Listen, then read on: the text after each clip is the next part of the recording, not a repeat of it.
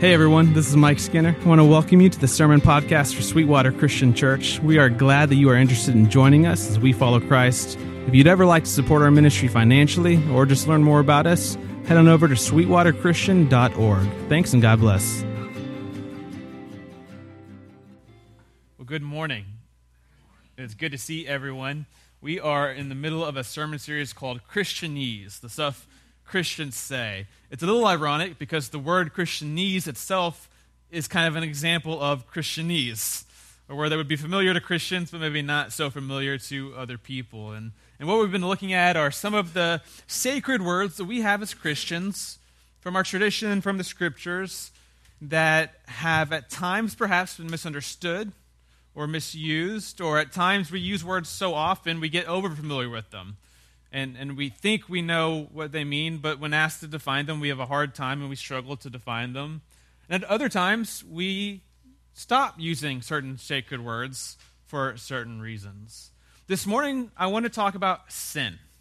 It's everyone's favorite topic. I know you were jazzed this morning, waking up, hoping we'd talk about sin this morning. Sin is one of these Christian topics that in a large part has stopped being talked about. One of the critiques of, I grew up old school Baptist, and in those churches, one of the critiques of other churches would be they water down sin. They don't talk about sin enough. And there are, in fact, a lot of groups that don't use the word sin as much as perhaps you find it in the scriptures. In fact, I think after 10 years of preaching here at this church, you could probably, I don't think this exists, if you could search the data, you would see perhaps I've used the word sin less and less over the last 10 years. There's a kind of cultural baggage that comes along with sin. We replace sin with some other metaphors. So, for myself, I'll use the word broken a lot, or crooked, or upside down. And yet sin is a very important part of the Christian faith. It's a very important part of the message that the scriptures give us. What we think about, how we understand sin, affects a lot of things. It affects how we view God, what we think about God, and it affects what we think about salvation, right? I mean, whatever the problem is going to directly affect what you think the solution is. Whatever you think the problem is going to direct what you're looking for as help. It's going to influence what you think that you need. Sin is one of these words that has such a negative connotation. It can sound judgmental, intolerant, and out of touch. At times, it has been used primarily to shame people. This is one of the reasons sin gets touched less in terms of using words. Because we've all been in that situation, or unfortunately some of us on the receiving end of a situation where the word sin was a warm-up pitch for the real pitch, which was shame. Which is shame at who you are, the kind of person that you are. And we've all been in those places where sin really seemed to just be another word for a cultural norm, where playing cards is a sin, and dancing is a sin, and listening to bands like Creed or Nickelback is a sin. I take that one back. This is still true. But we've seen, right, sometimes sin is used for some things you do find in the Bible. God seems to stand against it, and other times we very easily use it in our own kind of ways. When I was a kid in high school, one of the first times I remember really being confronted, face-to-face, person-to-person about sin was at the church in Sugar Land. I won't mention them, but this is where we went when I was growing up. And they had a gym, and I played basketball in that gym. Not very well, but I played. I showed up one day to play basketball, was wearing a hat, a baseball hat, regular hat. And an elder of the church, I didn't know him, just an older man, walked over and berated me. 5 solid minutes with voice raised that it is a sin to wear a hat in the house of God. How dare I disrespect God this way? Take that hat off right now. I wasn't too into church at the time, but even then, it's all I could do. I knew my parents would get on to me, not to be like, really, is it the house? Because it looks like a house of basketball right now. We don't even worship in here, right? There's not the sanctuary. And this is what God's concerned about? God's concerned about our what we put on our head or what we don't put on our head. We've seen sin get used to really just kind of stay in place for things that we prefer or don't prefer, rules that we've made up, extra biblical kind of things. And yet, sin is very interesting because it's one of these ideas that is almost undebatable in its essence. It's really hard for someone to argue that there's not something wrong with the world. You don't have to be a Christian. You don't even have to be a theist. You don't have to believe in God. To, in your own experience and in just your observations of the world around us, to be like, something's gone off track. Something's wrong. Something's broken. Something's messed up. And one of the main ways Christians talk about this is use this word sin, this concept of sin. I can remember as a child, the first time in my memory that I remember really feeling how broken the world was, and then also understanding that I contributed to that brokenness. I was in middle school, and I don't know if you have met middle schoolers or were once one yourself, but at about 6th grade, you reach like peak righteousness. It's a great group of people, super high morals, very nice to each other, and so we had PE, and you'd go into the locker room to change before PE, and everyone kind of has their own like self-conscious issues, right? I was just a really skinny kid, so I was just getting changed as fast as possible and getting out. And there was another student in our class who was a little bit overweight, nothing crazy. I mean, he was healthy, and he's way fitter than I am today. A little overweight, and for whatever reason, you know how kids are, right? Everyone chose to gang up on him this year, and we'd all be safe from being made fun of because everyone was going to make fun of him, right? For the most part, I stayed out of it. Again, I wasn't in the locker room for very long, in and out as fast as possible. But one day, for whatever reason, I'm in there, and they're kind of ganging up on him, and he kind of snaps and is kind of going back at some other people. And I come up with just the wittiest, meanest thing possible that I could say about this kid, and just deliver. And I had never seen, this is what caught me, I had never seen someone's eyes change with hurt until that moment. And I thought I was a pretty nice kid compared to everyone else, and I yet ended that whole situation. Everyone was kind of like, if you've been in this situation, we're like, and the line's been crossed. Okay, let's all leave. Let's all distance ourselves from this situation. And I remember distinctly that afternoon I got home from school and had this sense of like, what had I done? How was he feeling about this? And then knowing, the hurt and pain I had felt even as a little kid, knowing that the world is broken. And then really understanding like, now I was a part of this. I had somehow passed this on. I took my place in the brokenness that we have here in the world. So this morning, I want to try to unpack and look at the concept of sin that we find in the Scriptures. I want to kind of try to correct some misunderstandings or maybe some distortions of how we look at sin and really try to flesh out a healthier, more robust, more faithful view of sin that we find here in the Scriptures. A way for me to explain my experience of sin, a way for us to explain our experiences of sin, and a way for us to, even more importantly, understand and appreciate and praise Jesus for the ways that he has delivered us from sin. So, if you would, let me invite you to one of my favorite texts in the Bible. It's found in the book of Genesis. So right early on, Genesis chapter 4. If you don't have a Bible with you, there's a black hardback underneath the seat around you, and you are more than invited. I have a party planned for us, and you just got the invitation. Genesis 4. I say it's one of my favorite stories, but just be forewarned, right? It's a little macabre. Favorite in terms of interesting. Genesis 4 is the story we'll read. We'll pick up in verse 1 here. This is actually the first time we see the word sin used in the Bible. The English word sin and the Hebrew behind it that's used for sin. It's the first time it shows up in the entire Bible, and I think it plays an important part in helping us understand what it is. Before we read the story, just to catch everyone up, not much has happened yet. God has created the world. There are two humans in particular that we've been thinking about, Adam and Eve. They've been given instructions by God to do certain things and not do particularly one thing. They chose to do that one thing, and they received some consequences, some punishments because of that decision. And now, chapter 4, verse 1.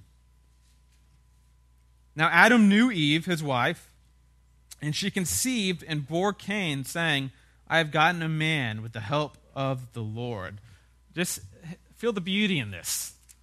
This is the first, according to the text, the first birth. This is the first baby. This is the first cry of a newborn. Adam and Eve, they've got a baby boy. Whatever else has happened, the paths that they went down they weren't supposed to, in chapter 4, we have a beautiful moment here. And again, she bore his brother Abel. Cain and Abel, brothers, 2 baby boys. Now Abel was a keeper of sheep, and Cain a worker of the ground. In the course of time, Cain brought to the Lord an offering of the fruit of the ground, and Abel also brought of the firstborn of his flock and of their fat portions. And the Lord had regard for Abel and his offering, but for Cain and his offering he had no regard. So Cain was very angry, and his face fell. That was a language I didn't have when I was a 6th grader, but I had experienced. I saw someone's face fall. That look in someone's eyes when they're hurt, when they've been negatively influenced and impacted. Now, we don't know why exactly this happens. If you talk to different pastors and theologians, they'll offer you some theories, but that's really what they are. They're theories. It's speculation. For one reason or another, the older brother doesn't get the same kind of credit, treatment, at least that he was hoping for, and he becomes angry, and his face falls. And before anything happens, God shows up. Verse 6, the Lord said to Cain, older brother, why are you angry, and why has your face fallen? If you do well, will you not be accepted? Pay attention to this. We'll come back to it. This is the heart of this morning. And if you do not do well, sin is crouching at the door. Its desire is for you, but you must rule over it. Let's finish the story. We'll come back, though. Cain spoke to Abel, his brother, and when they were in the field, Cain rose up against his brother Abel and killed him. Then the Lord said to Cain, where is Abel, your brother? He said, I don't know. Am I my brother's keeper? And the Lord said, what have you done? The voice of your brother's blood is crying to me from the ground. And now you are cursed from the ground, which has opened its mouth to receive your brother's blood from your hand. When you work the ground, it shall no longer yield to you its strength. You shall be a fugitive and a wanderer on the earth. This seems to make sense to us. God's informing Cain of some of the consequences of what he's now done. And Cain responds to the Lord, my punishment is greater than I can bear. Behold, you've driven me today away from the ground, and from your face I shall be hidden, and I shall be a fugitive and a wanderer on the earth, and whoever finds me will kill me. This is very interesting. Cain here pegs something central to the heart of humanity, which is violence is cyclical. He has this concept somewhere inside of him that because he has done this to his brother, someone might find him and do it to him. Yet to this day, I don't think humanity has learned this lesson, that there's no such thing as redemptive violence. Violence begets violence, which begets more violence, which begets more violence. Also notice, apparently there are other people Cain's worried about coming into contact with. Up until this point, it was just Adam and Eve and just these 2 boys. Genesis does not want you to read it like a science textbook explaining the origins of the universe and humankind. And if you pay close enough attention like this, it gives you breadcrumbs to try to teach you that. But watch God's response. It's very interesting. I mean, I'm not sure we'd write the story this way. Cain, doesn't surprise us he would complain like this. Then the Lord said to him, not so. It's very emphatic in Hebrew. This will not happen, not so. If anyone kills Cain, vengeance shall be taken on him 7-fold. God says, I'll stand up for you. In fact, we keep reading, and the Lord put a mark on Cain, lest any who found him should attack him. He put an off-limits sign. Then Cain went away from the presence of the Lord and settled in the land of Nod, east of Eden, which, by the way, is a beautiful metaphor for where we live after the fall, east of Eden. This is where we find our residence right now. Cain knew his wife. She conceived and bore Enoch. When he built a city, he called the name of the city after the name of his son Enoch. Notice now civilization, city, the world starting to develop here. To Enoch was born Irad, and to Irad he fathered, and then eventually Lamech. I got a master's degree just so I could do that. Verse 19, and Lamech took two wives. The name of one was Adah, and the name of the other was Zillah. Adah bore Jabal. He was the father of those who dwell in tents and have livestock. So industry, agriculture is being built. His brother's name was Jubal. He was the father of all those who play the lyre and the pipe. Culture, art, music is being built. Civilization is growing here. Zillah also bore Tubal Cain. He was the forger of all instruments of bronze and iron. Technology is starting to develop. The sister of Tubal Cain was Naamah. Lamech said to his wives, he writes a poem for him, he sings them a song. Adah and Zillah, hear my voice. You wives of Lamech, listen to what I say. I have killed a man for wounding me, a young man for striking me. If Cain's revenge is sevenfold, then Lamech's is 77-fold. The story of Cain ends properly with the person and story of Lamech. This is the outcome of Cain's violence, is Lamech's uber violence. Lamech takes what was a promise from God to protect Cain. If anyone touches you, I'll go back 7 times. And he turns it around into his own personal threat. Remember how Cain was protected by 7 times? You look at me the wrong way, 70 times 70 times. I'll go at you. Lamech is the father of this unending violence humanity seems to experience. Do you remember Jesus once uses this number, 70 times 7? He's asked for a number. How many times should we forgive someone? That's not a random number he pulls. He's pulling a Lamech here. Jesus is saying, in the kingdom of God, we don't take vengeance 70 times 7. We forgive 70 times 7.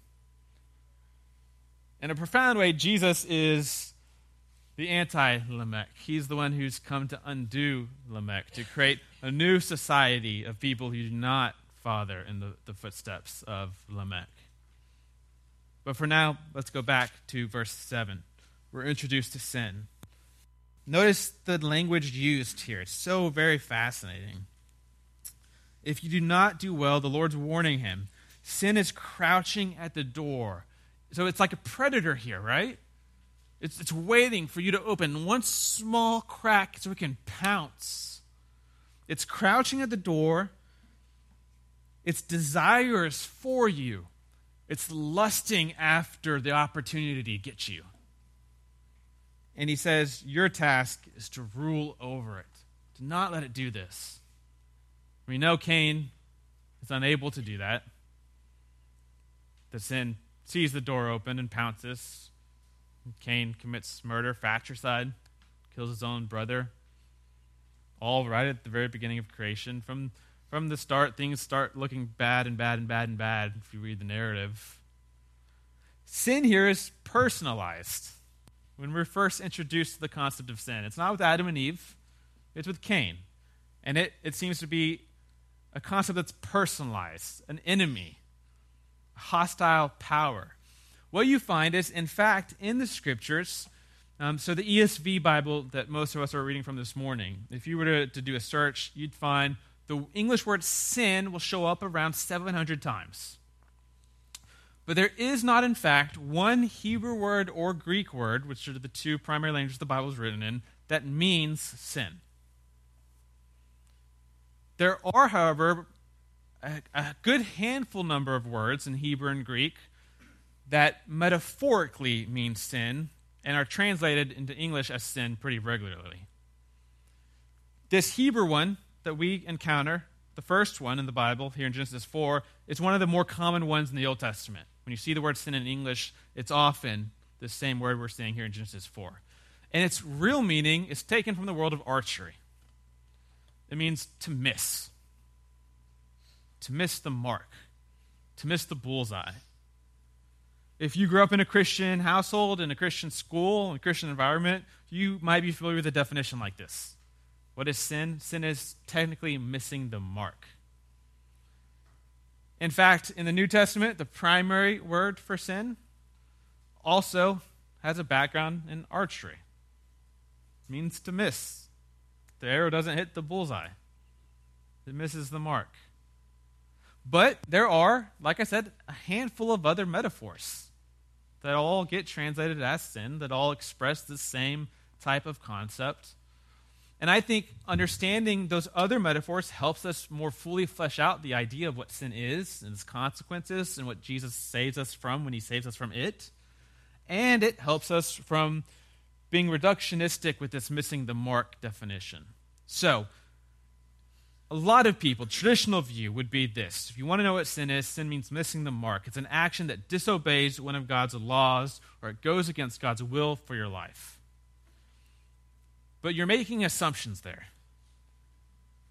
The first assumption you're making is that you know what the mark is, that you know what the bullseye is.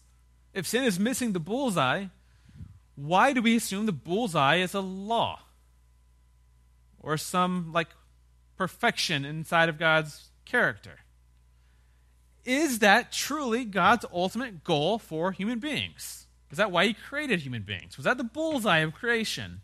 To create people who can behave in such a way that they get the correct legal status, that they can follow the correct rules? I would suggest perhaps not. Perhaps a better way to understand creation is that human beings were created for union with God.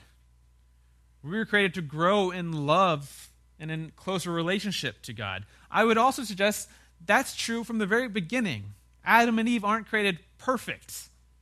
The text says good. Some early church fathers imagined them as infants to try to get this idea across. Humanity was always meant, even without sin or the fall, was meant to grow in love and union towards God. There was always an arc to the story, from creation to glory. Now, because humans detoured, we have to be restored from that fall.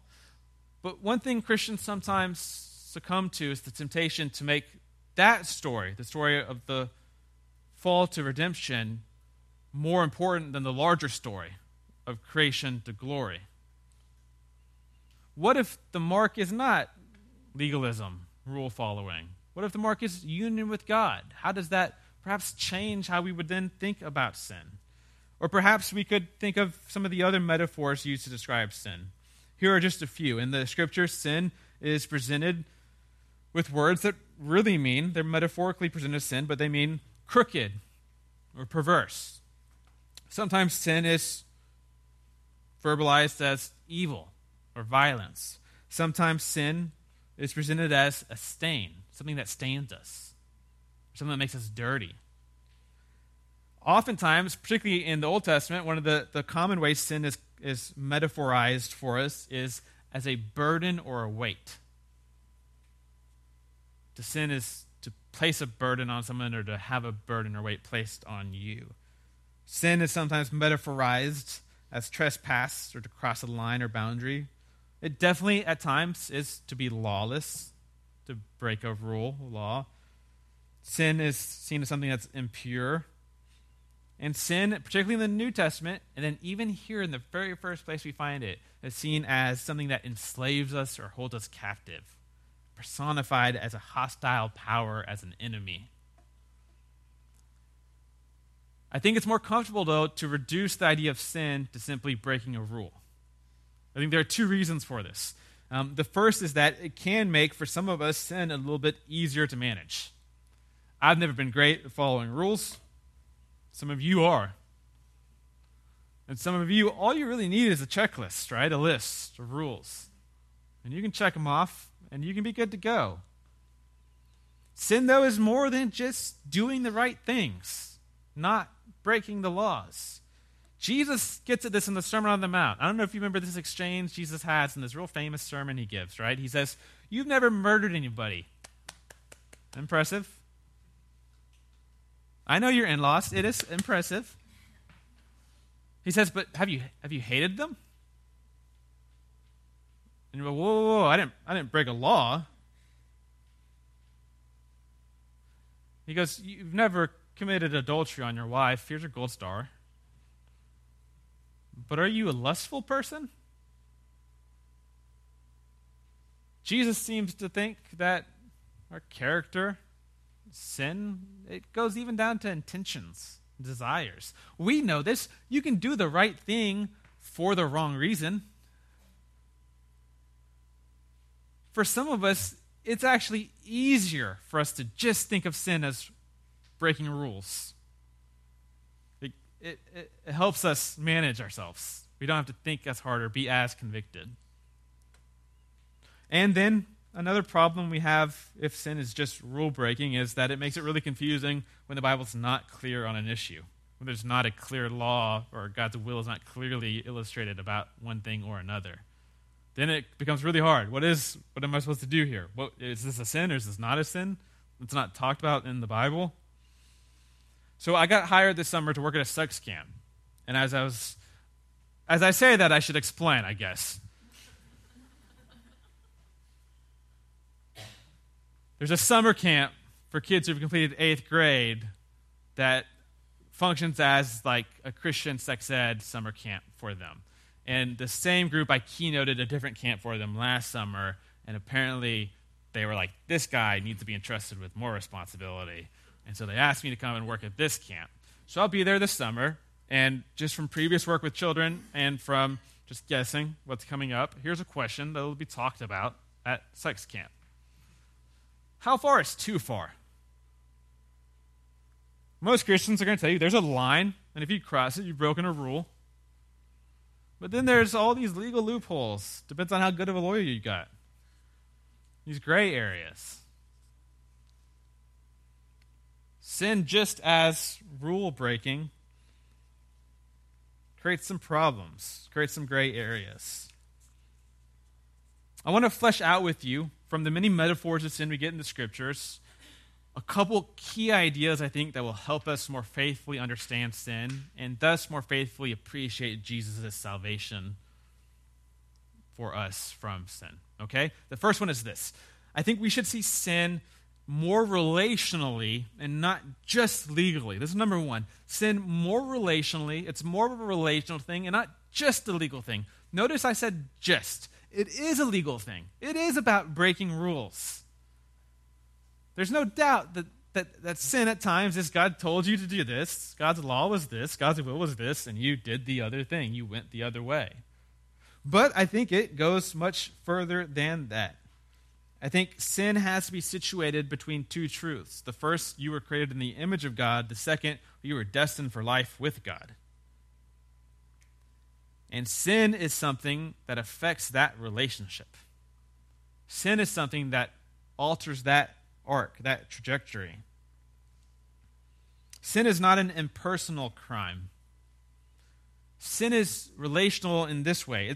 It's more like betraying a friend or cheating on a loved one or a business partner. It affects the goal of your creation. It affects your union, closeness with the Creator, and it affects the community around you. It affects the relationships that you have with one another. It breaks community not just with God, but with others. Now, sometimes evangelicals have a hard time really grasping that second part of it, that sin is something that's not individualized. We're very individualistic in our culture. And in the scriptures, both in the Old and the New Testament, sin is seen as something that affects not just the person who does it, but also a lot of other people around them. Sometimes we're told sin goes down through generations. You can have a grandson or a great-grandson who's somehow touched by this. Sometimes we're told a whole nation or society can be touched by this. In the New Testament, a whole church can be hurt by one person's individual sin. We like to imagine that if we were by ourselves at home doing something sinful in private, that it only affects us, maybe our relationship with God, but it wouldn't ever affect anyone else in the world. The truth is, Scripture portrays humanity as much more connected than that. It portrays sin as much more pervasive and intricate than that. And that when one person experiences or falls into sin, it almost inevitably will have a greater effect upon their family, upon their community, perhaps among even larger communities that they belong to. So when you lie about something that's not very important at your workplace, you think that doesn't affect my child. And yet, what happens in your heart, the trajectory your character goes on in that moment, in one way or another, might actually have a big impact sooner or later on your child. It might affect your church. It might affect your organization. Sin has consequences. One way we can talk about sin is sin always goes farther than we want it to go, and always does more than we thought we gave it permission to do. But it's more than just a legal thing, it's a relational thing. And if it's relational, that means salvation has to be more than having a deed expunged from our record. If sin was just breaking the rules, then all we really need is like forgiveness, a legal action on the part of the judge to put this off of our record. But if sin is relational and not just legal, then what we need is more than that, reconciliation. We need our relationship with God to be restored.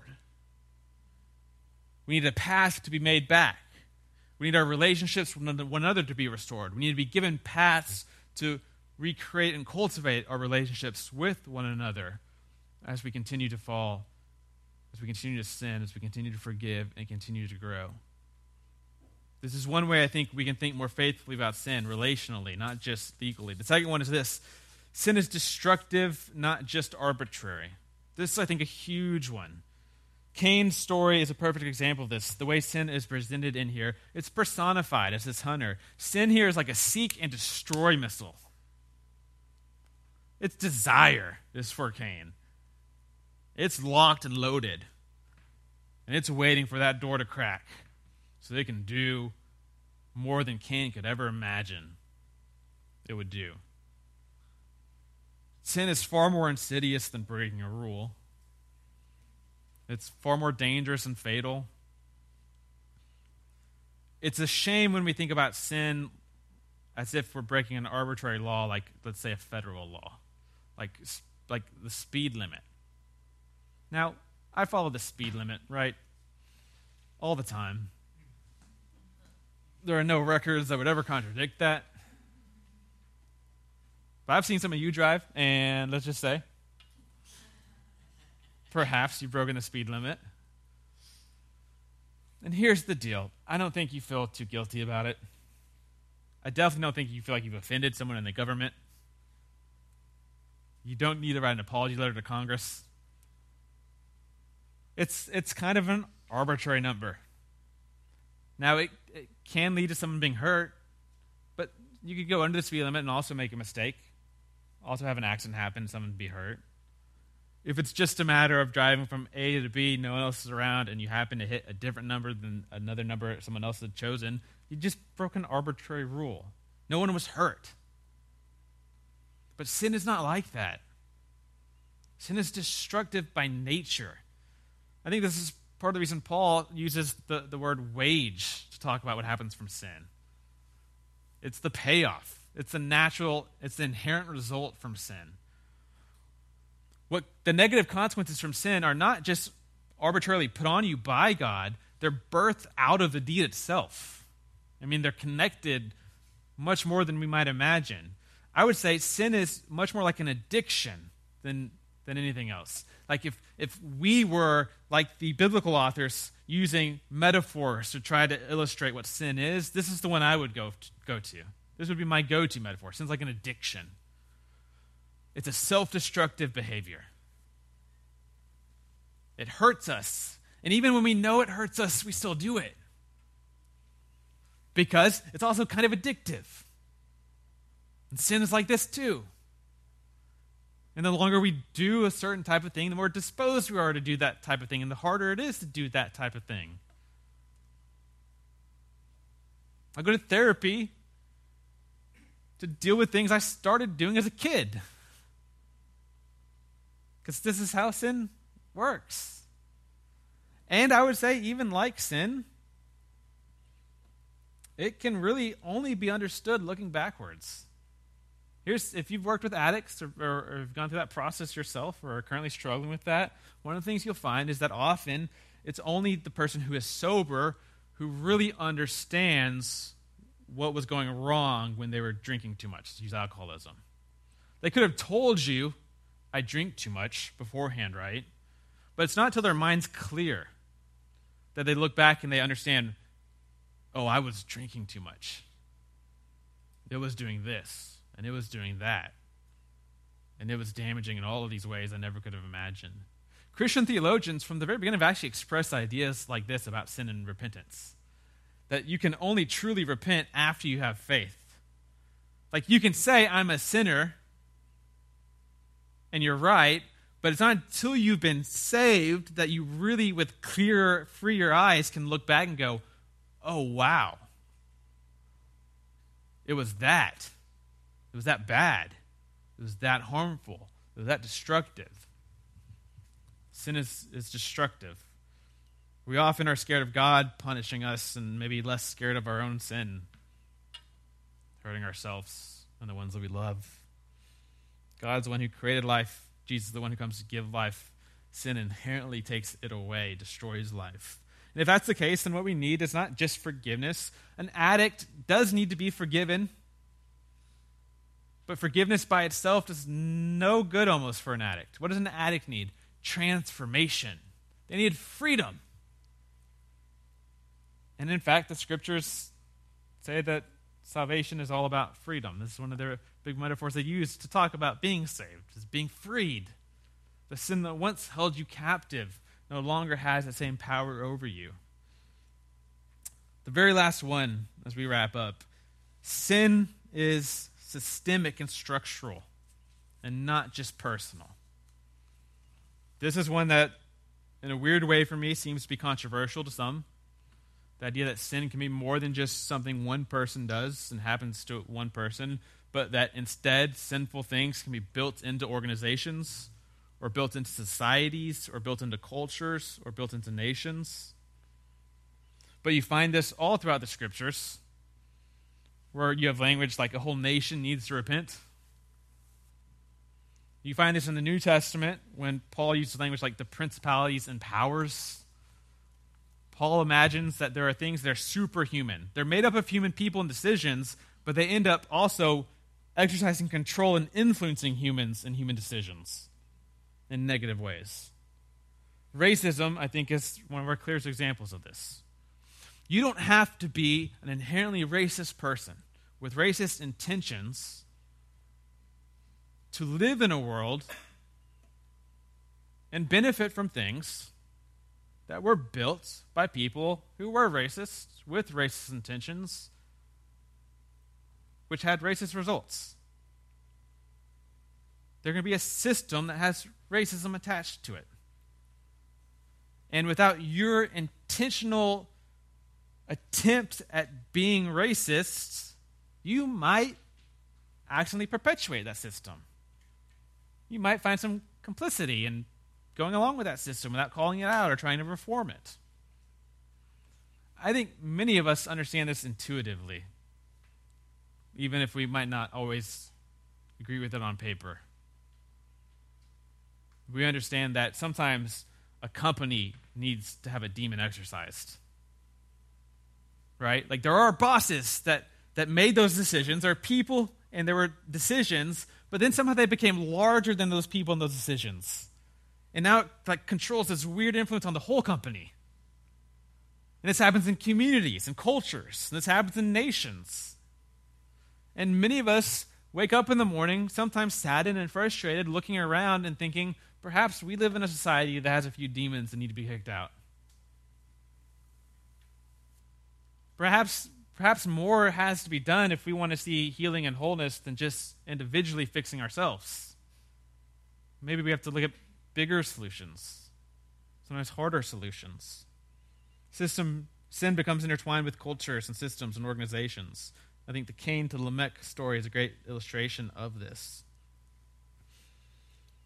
These metaphors, this robust understanding of sin, in my own life, it's helped me to put words to my experiences. It helps me understand what happens when I sin and when I struggle with sin. It helps me understand what happened that day in the locker room. It also helps me understand when I've been sinned against.